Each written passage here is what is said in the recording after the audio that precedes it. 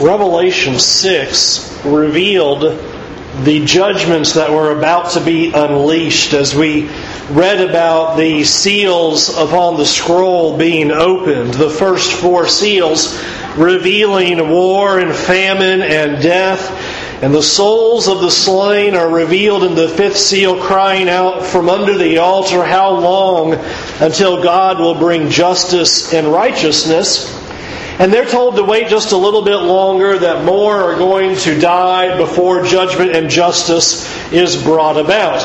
And then the final verses of chapter 6 of Revelation, verses 12 through 17, showed us that a nation is about to fall. And we haven't been told specifically who that nation is, though as we've gone through chapter 6, I believe there's a number of clues there, and we've spent more time in talking about those clues in the Wednesday night class. And I will remind you and invite you again to that Wednesday night at 7 o'clock, where we're going through much more detail of your questions and further explanations about the book of Revelation. But in verses 12 through 17, we have God's wrath revealed. We have a nation being described, that it's going to fall. It's going to be lights out. The description there that the sun is going to be darkened, the moon being turned to blood, the stars are falling from the sky is rolled up like a scroll and vanishes, that we have the hills and the mountains are being cried at by the people, that they will call upon those rocks and hills to fall on them and to hide them from the wrath of the one who sits on the throne and from the wrath of the Lamb. Picture of ultimate judgment against a nation. In chapter 7, perhaps an unfortunate chapter break because it causes us to think that things have stopped in chapter 6. But you have the movement of those images. And now we're going to move and point out there's a pause that has to take place. There's something that must be done first before these judgments can be unleashed. And we'll read tonight the first 8 verses of chapter 7 of the book of Revelation, and we'll look at what is being pictured for us. Revelation 7, verse 1. After this I saw 4 angels standing at the 4 corners of the earth, holding back the 4 winds of the earth, that no wind might blow on earth or sea or against any tree. And then I saw another angel ascending from the rising of the sun, with the seal of the living God. And he called with a loud voice to the 4 angels who had been given power to harm earth and sea, saying, "Do not harm the earth or the sea or the trees, until we have sealed the servants of God on their foreheads." And I heard the number of the sealed, 144,000, sealed from every tribe of the sons of Israel.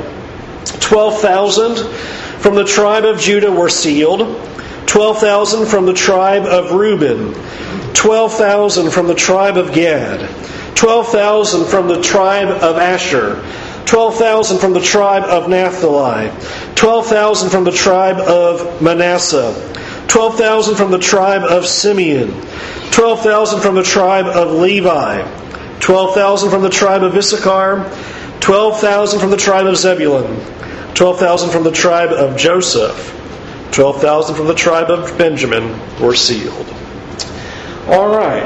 This is certainly a section that's led to all sorts of interesting interpretations and pictures and trying to determine who are the 144,000? Why are they sealed? What does it mean for them to be sealed? These are the things that we will look at this evening of what is being pictured for us. First one is very important. We are now given the imagery of these 4 angels who are standing at the 4 corners of the earth, and they are holding back the 4 winds. They are restraining the winds. And something that we observed in our study of chapter 6, and we'll remind ourselves here tonight, these winds are images of sweeping judgment that is going to come. It is connected strongly back with chapter 6. We saw the picture of war and famine and death. We saw sun being darkened, moon not giving its light, stars falling. We mentioned this is a picture of a nation that is about to fall. But that hasn't happened yet. And chapter 7 is showing us that all of those pictures in chapter 6 are being paused. And that those winds of judgment, this sweeping judgment, is being restrained for the moment. And so that's what verse 1 is revealing to us. And you see the winds even described that way in verse 1, that no wind might blow on earth or sea against any tree. Back in chapter 6, remember, those are the judgments that are described, is that the earth is going to receive this judgment upon sea and earth and tree. And so it is a picture of, but not quite yet. And the question, of course, is, well, why not? Why are these judgments being paused? Why are they being restrained? And we are told there in verse 3 that we must wait until the servants of God are sealed on their foreheads. Do not unleash these sweeping judgments quite yet. We need the servants of God to be sealed on their foreheads. And so that's the initial picture. And of course, the big question is, well, what does that mean? What is being told to us? Who are these people, and what does this sealing mean? Let's talk first about what it means for them to be sealed. This is not new imagery to the Scriptures.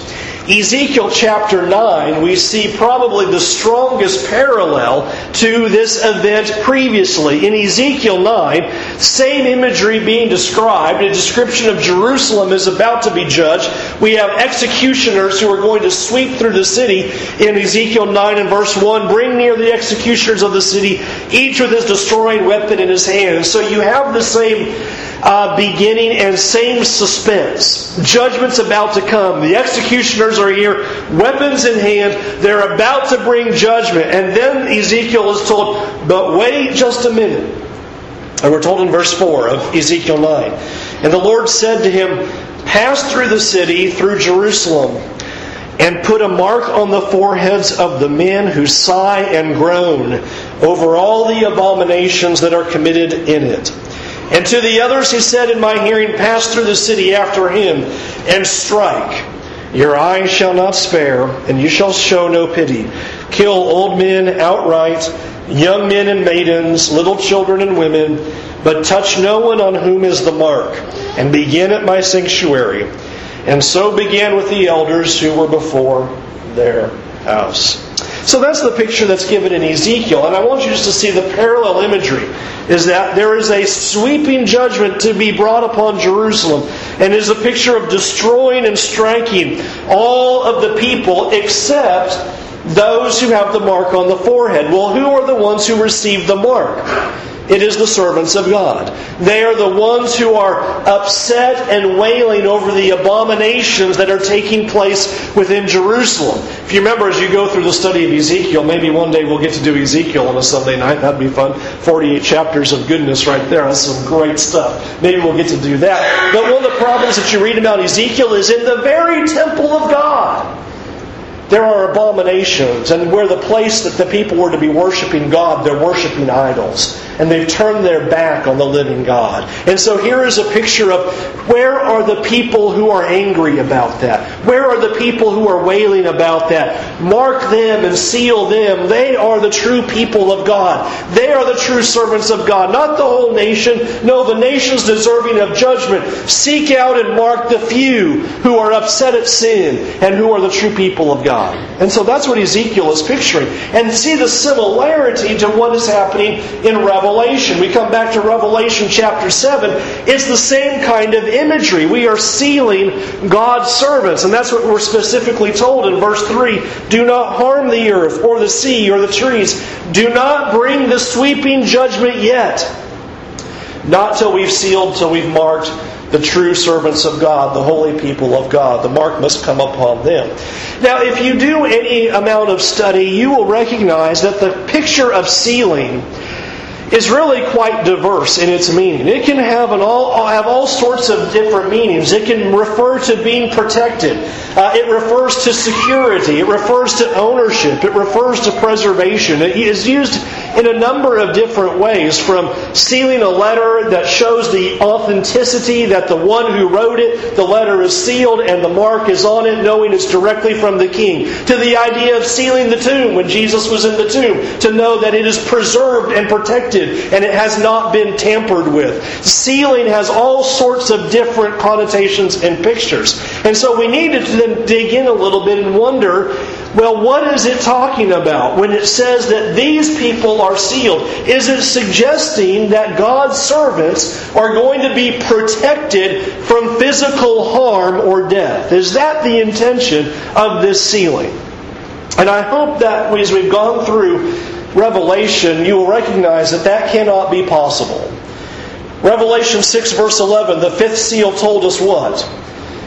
Just a little longer until the full number of God's servants and your brothers are killed. It can't be saying, okay, all the servants of God, they will be physically protected from the events that are about to happen. That they will not experience these sweeping judgments. That they will not be persecuted, suffer, or die. And in our Sunday morning study, Revelation 2 and 3 has revealed the same thing, right? We've seen the picture of the hour of trial. We've seen the picture of the great tribulation. We've seen the picture and the call to them to be faithful unto death, that they would suffer harm, but they would not suffer the second death. We see in the 7 churches of Asia the warning that they're going to suffer physically. So these are pictures that tell us, well, we can't be talking about that. We can't have the promise here, after being told just a couple of verses earlier, that more have to die who are the people of God, that now He's promising none of them are going to die. However, turn just a page over to chapter 9 and verse 4, and you will notice that the sealing is for protection. Look at chapter 9 verse 4. And they were told not to harm the grass of the earth or any green plant or any tree, but only those people who do not have the seal of God on their foreheads. And so here is a picture of devastation happening against the people who are not sealed. And so clearly we have an imagery of protection. They will avoid what is being described in chapter 9. However, we've been told that more are going to die. And so our necessary conclusion is that we are talking about spiritual protection. A point that I think I tried to highlight this very morning.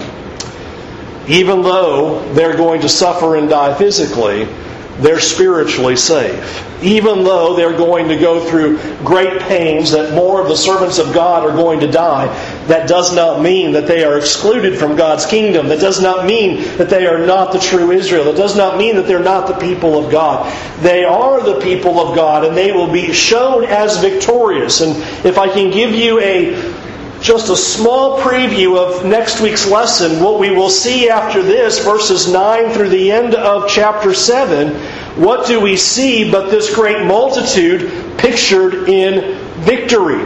We are seeing the fulfillment of what is being promised here. Here is the promise. You will be spiritually protected. And what's the very next scene that we'll get to see? All of them in heaven. All of them being blessed. All of them victorious, wearing their white robes. And so that is the direction that we are being taken. It's not to say, well, Christians, they're not going to suffer any harm.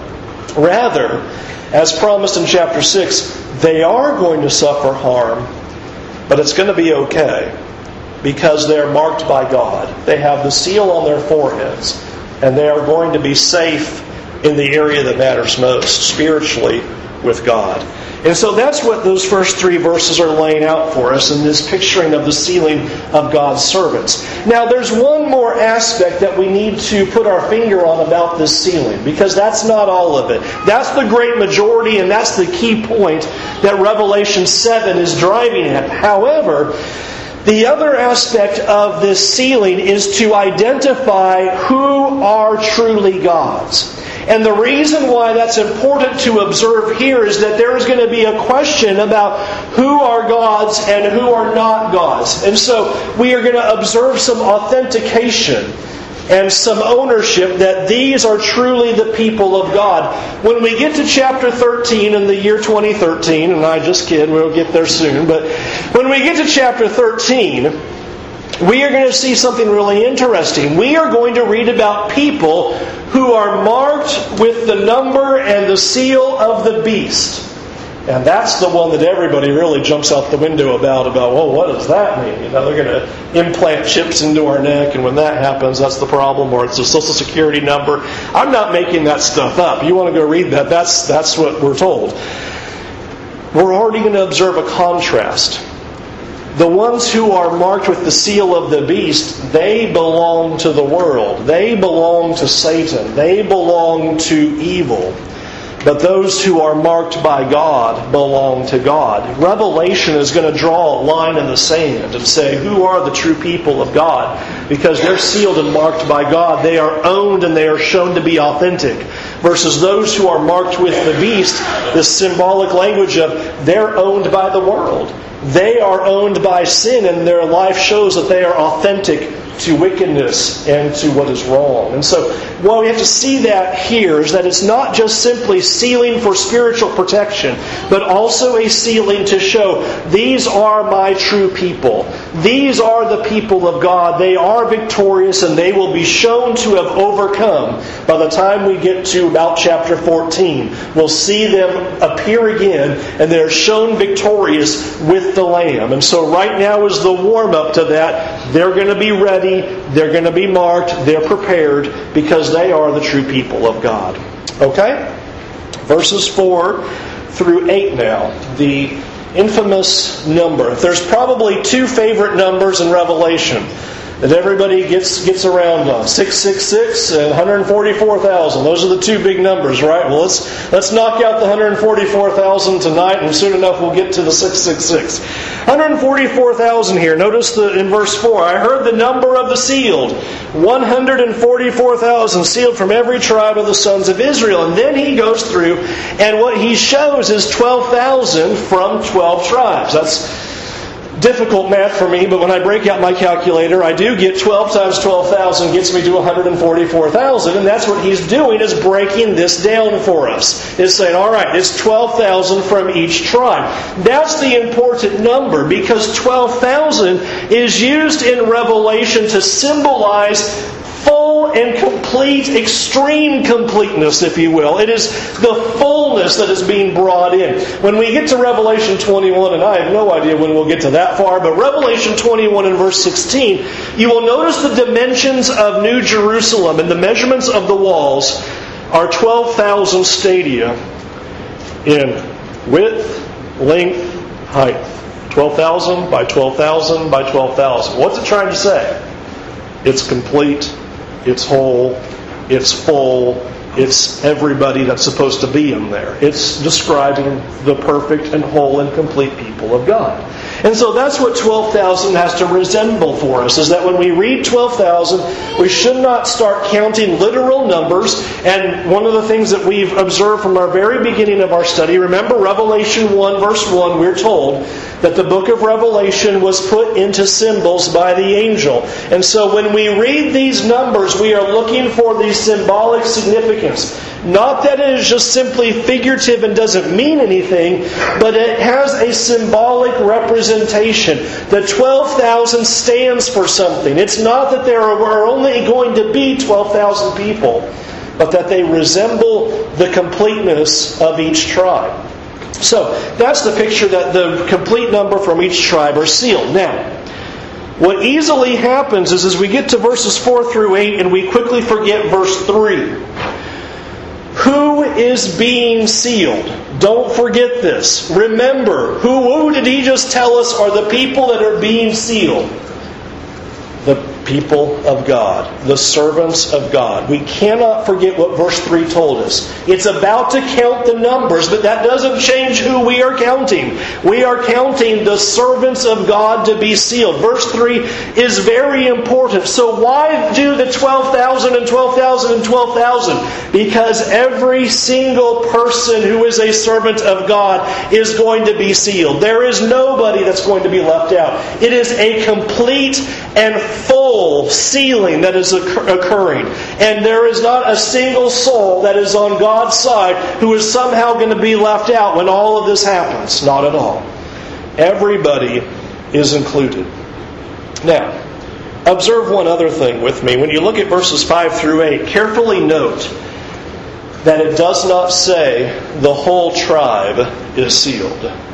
Notice that it is 12,000 from each tribe that is sealed. This is going to be important to understanding what we're doing with this picture.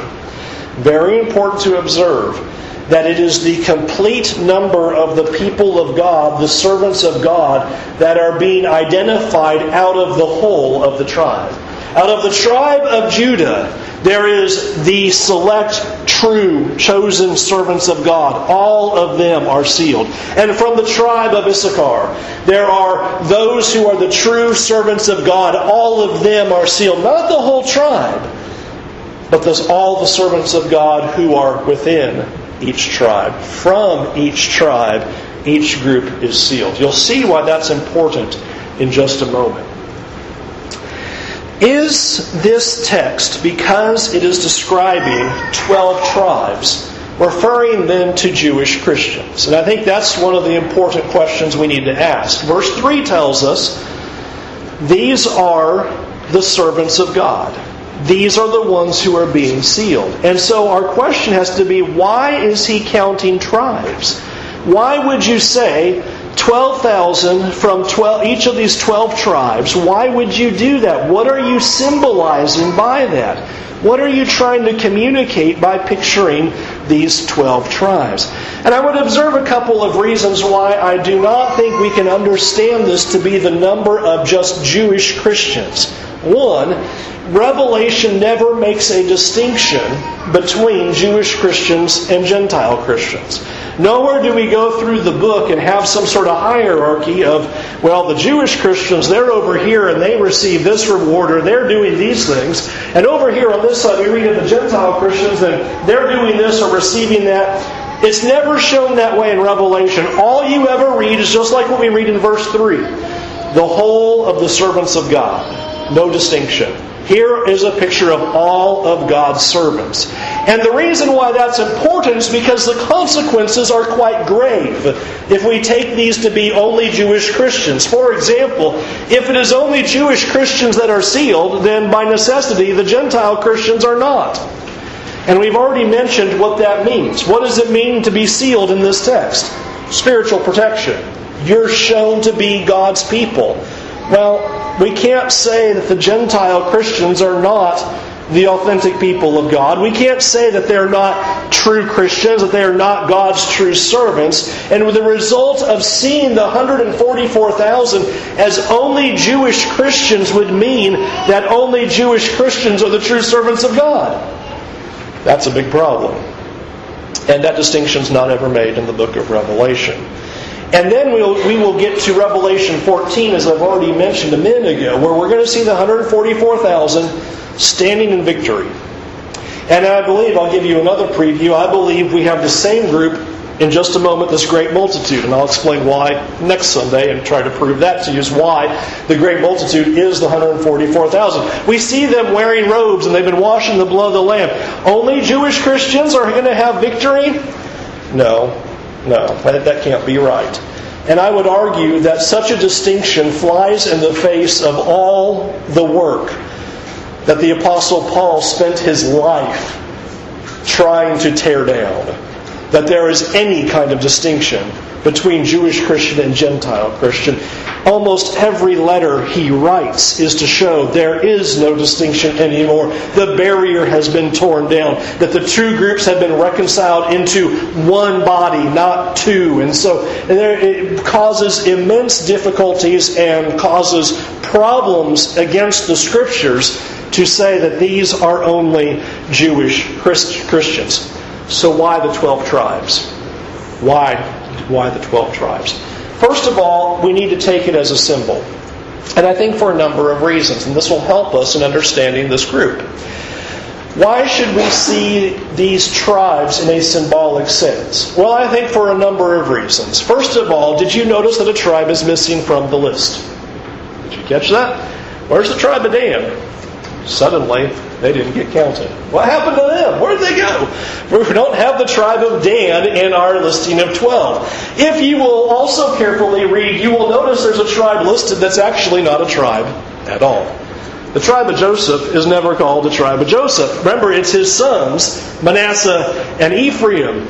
Those are the two tribes that are counted, not Joseph. We don't have the listing of the 12 tribes of Israel and you learn Joseph. No, you learned Manasseh and Ephraim.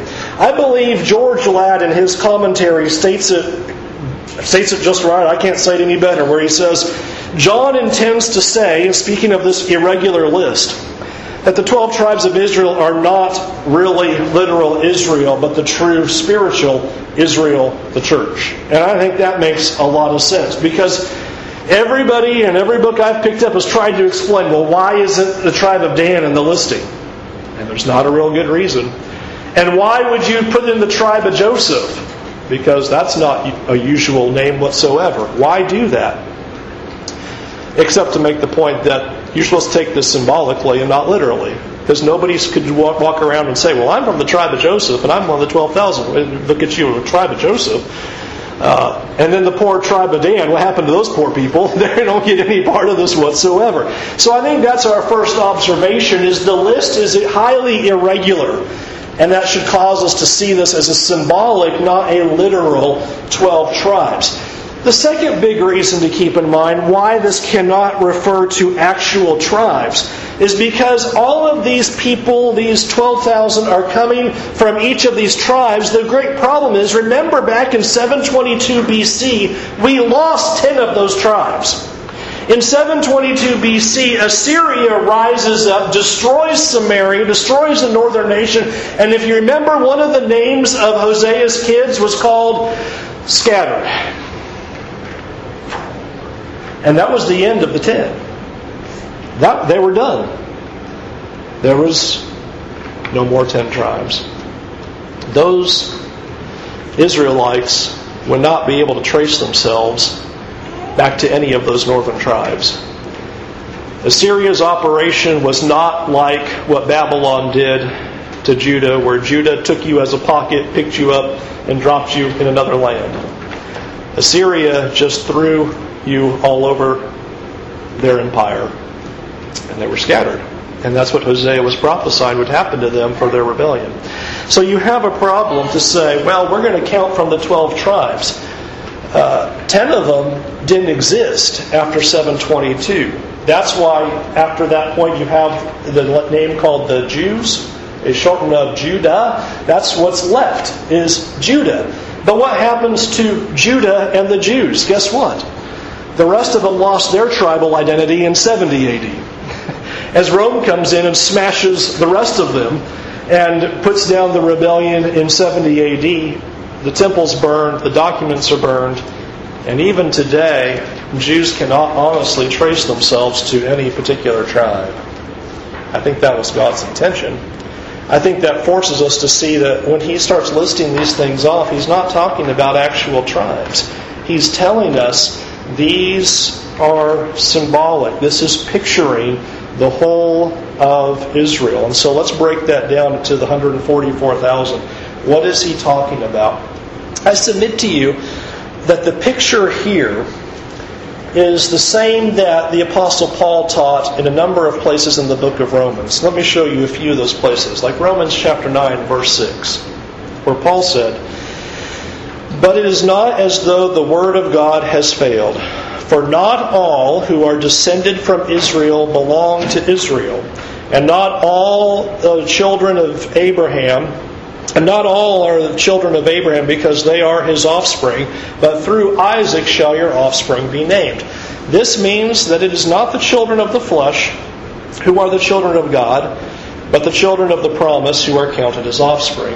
One of the key teachings that Romans gives to us is that not all who claim to be physical descendants of Israel are actually Israel. there's this distinction being drawn, that there are the true people of God inside this pocket of people who think they're the people of God. And you notice that's a similar idea of what 12,000 from each tribe is driving at. It's not the whole of the nation of Israel. It's not the whole of humanity. It is the complete, true, holy servants of God. They're the ones that are selected. Paul will use another word to describe that, and I'll show you that in Romans 11 and verse 5. He used the word remnant. So too at the present time there is a remnant chosen by grace. Romans 9:27. And Isaiah cries out concerning Israel, though the number of the sons of Israel be as the sand of the sea, only a remnant of them will be saved. For the Lord will carry out His sentence upon the earth fully and without delay. I submit to you what the 144,000 image is trying to show, and why the detail of 12,000 and 12,000 and 12,000 is to say, these are the remnant, and not one of God's servants is left out of the counting. This is the true people of God. In fact, I would term it, as Paul would, these are the true Israel.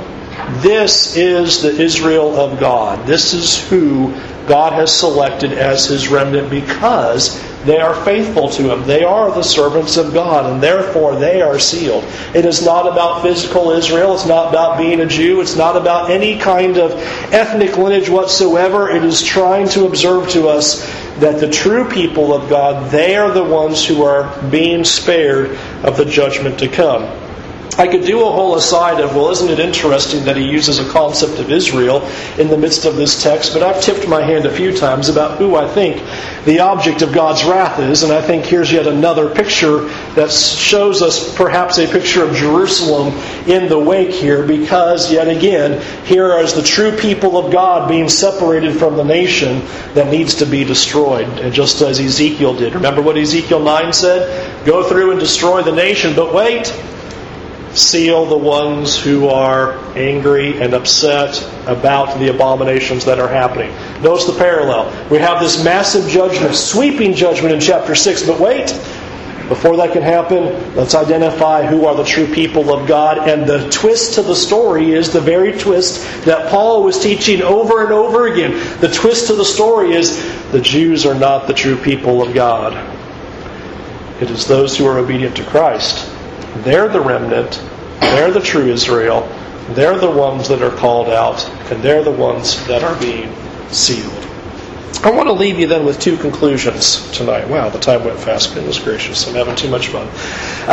Two conclusions that I want to make. They say time flies when you're having fun. I must be having a good time. Conclusion. 2 points that we have to make here before we go. One, in seeing this imagery of the remnant, the first thing that really has to strike us is that we are in this great privileged position by grace, just as Romans chapter 11 and verse 5 describes. Here is the true Israel. Here are the true people of God. And we're there not because we earn that or deserve that or because we don't deserve judgment. That's certainly not the picture of Revelation. Revelation is not saying, now here's these perfect souls who've never done anything wrong, and so they get to be sealed. Not in the slightest. These are the ones who have given their lives to Jesus. And that's what the rest of chapter 7 is going to show us. These are the ones who've washed their robes in the blood of the Lamb. These are the ones who've been faithful to the Lord. These are the ones who are seeking Jesus and calling Him Lord. These are the ones who are the true remnant. And we are in that position because of God's goodness and graciousness. Not because there is anything inherent within us that demands that God should save us, but that God is merciful, that God is loving and gracious, and said that He will seal those for spiritual preservation, those who will seek after Him. And that's why I love Romans 11:5. So too at the present time, there's a remnant chosen by grace. The second point I would want to make is that this picture of the 144,000 shows that anybody can be part of the remnant. Anybody can be part of the new Israel, the true and holy people of God. This is not a stagnant number. This is not a number that says, you know what, only 144,000 are going to heaven, and if you're not one of them, loser to you, you're stuck here on earth, and everybody else, the 144,000, they get the good stuff, and you kind of get the leftover stuck on earth. That's a teaching that is used of the 144,000. That's not the message. The message that John is showing us in this vision is that anybody who is the true people of God, they get to receive the blessing. That's why the 12,000, a symbol of completeness.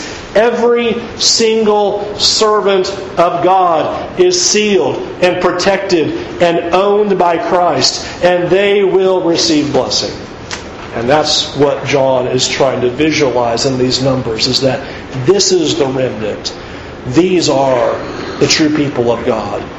This is the Israel that God had prophesied from the very beginning, as the Apostle Paul even himself quotes Old Testament passages to show that God has always planned for there to be a remnant. God has always planned that there would be a select group of those who would follow Him. It would not be the whole nation. It would not be the whole earth. It would be those who chose to follow Jesus with all of their heart, or in words that Paul used in Romans 2:29, those who are truly Israel. A Jew is one inwardly, and circumcision is a matter of the heart, by the Spirit and not by the letter. His praise is not from man, but from God. Those who are truly Israel, those who are the true Jew, the true people of God, it's not about ethnicity. It's not being some select number that somebody gets to pick. It's about your choice to follow Jesus with all of your heart. You make that choice. You make that commitment. You decide to serve Him fully. And your praise is about God and not about everybody else, but serving God and following Him with all of your heart. You are also in that number. You are part of the saved. You are part of the chosen.